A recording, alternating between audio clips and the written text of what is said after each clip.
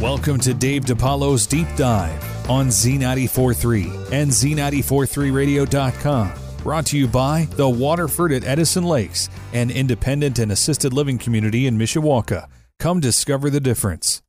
Perhaps one of the most legendary rock bands of all time had its best lineup at their incarnation in 1964, as Roger Daltrey, Pete Townshend, John Entwistle, and Keith Moon formed The Who. Now let's take a deep dive into the band's story.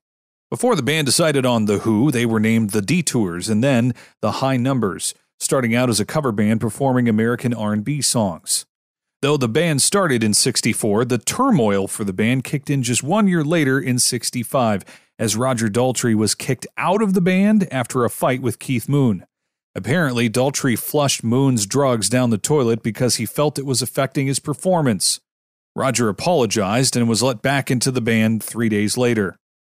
Moon, of course, died of a drug overdose, combination of sleeping pills and alcohol, in 1978. He died in the same apartment in London where Mama Cass Elliot from the Mamas and the Papas died 4 years earlier.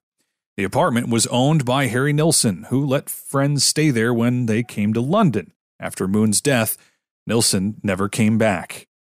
During a Who concert on May 16, 1969 at New York's Fillmore East, a man rushed the stage and tried to take the microphone. Roger Daltrey punched him in the face, and Pete Townshend kicked him in the crotch. Just next door, a grocery store was in the midst of a 5-alarm fire, and the man turned out to be a plainclothes policeman trying to warn the crowd. Townshend was later arrested for the assault. In 1969, they played Woodstock, but John Entwistle said it was probably the worst ever festival experience we ever had. Entwistle, by the way, was found dead in his Las Vegas hotel room June 27, 2002. The band was to begin a tour the next day, and while they postponed the first dates, The Who did the tour anyway. A coroner's report found that Entwistle was doing cocaine before he died. The Who were also responsible for more tragedy and the deaths of their own concertgoers.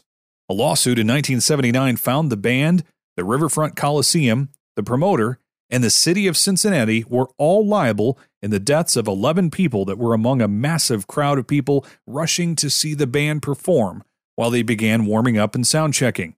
Apparently, people outside thought they were starting the show without them and didn't want to miss their chance to see the perceived beginning of that show. After all the tragedy the band has faced, they're still rolling today with the help of Townshend and Daltrey, having released their latest new album in December of 2019. And that is your deep dive for today.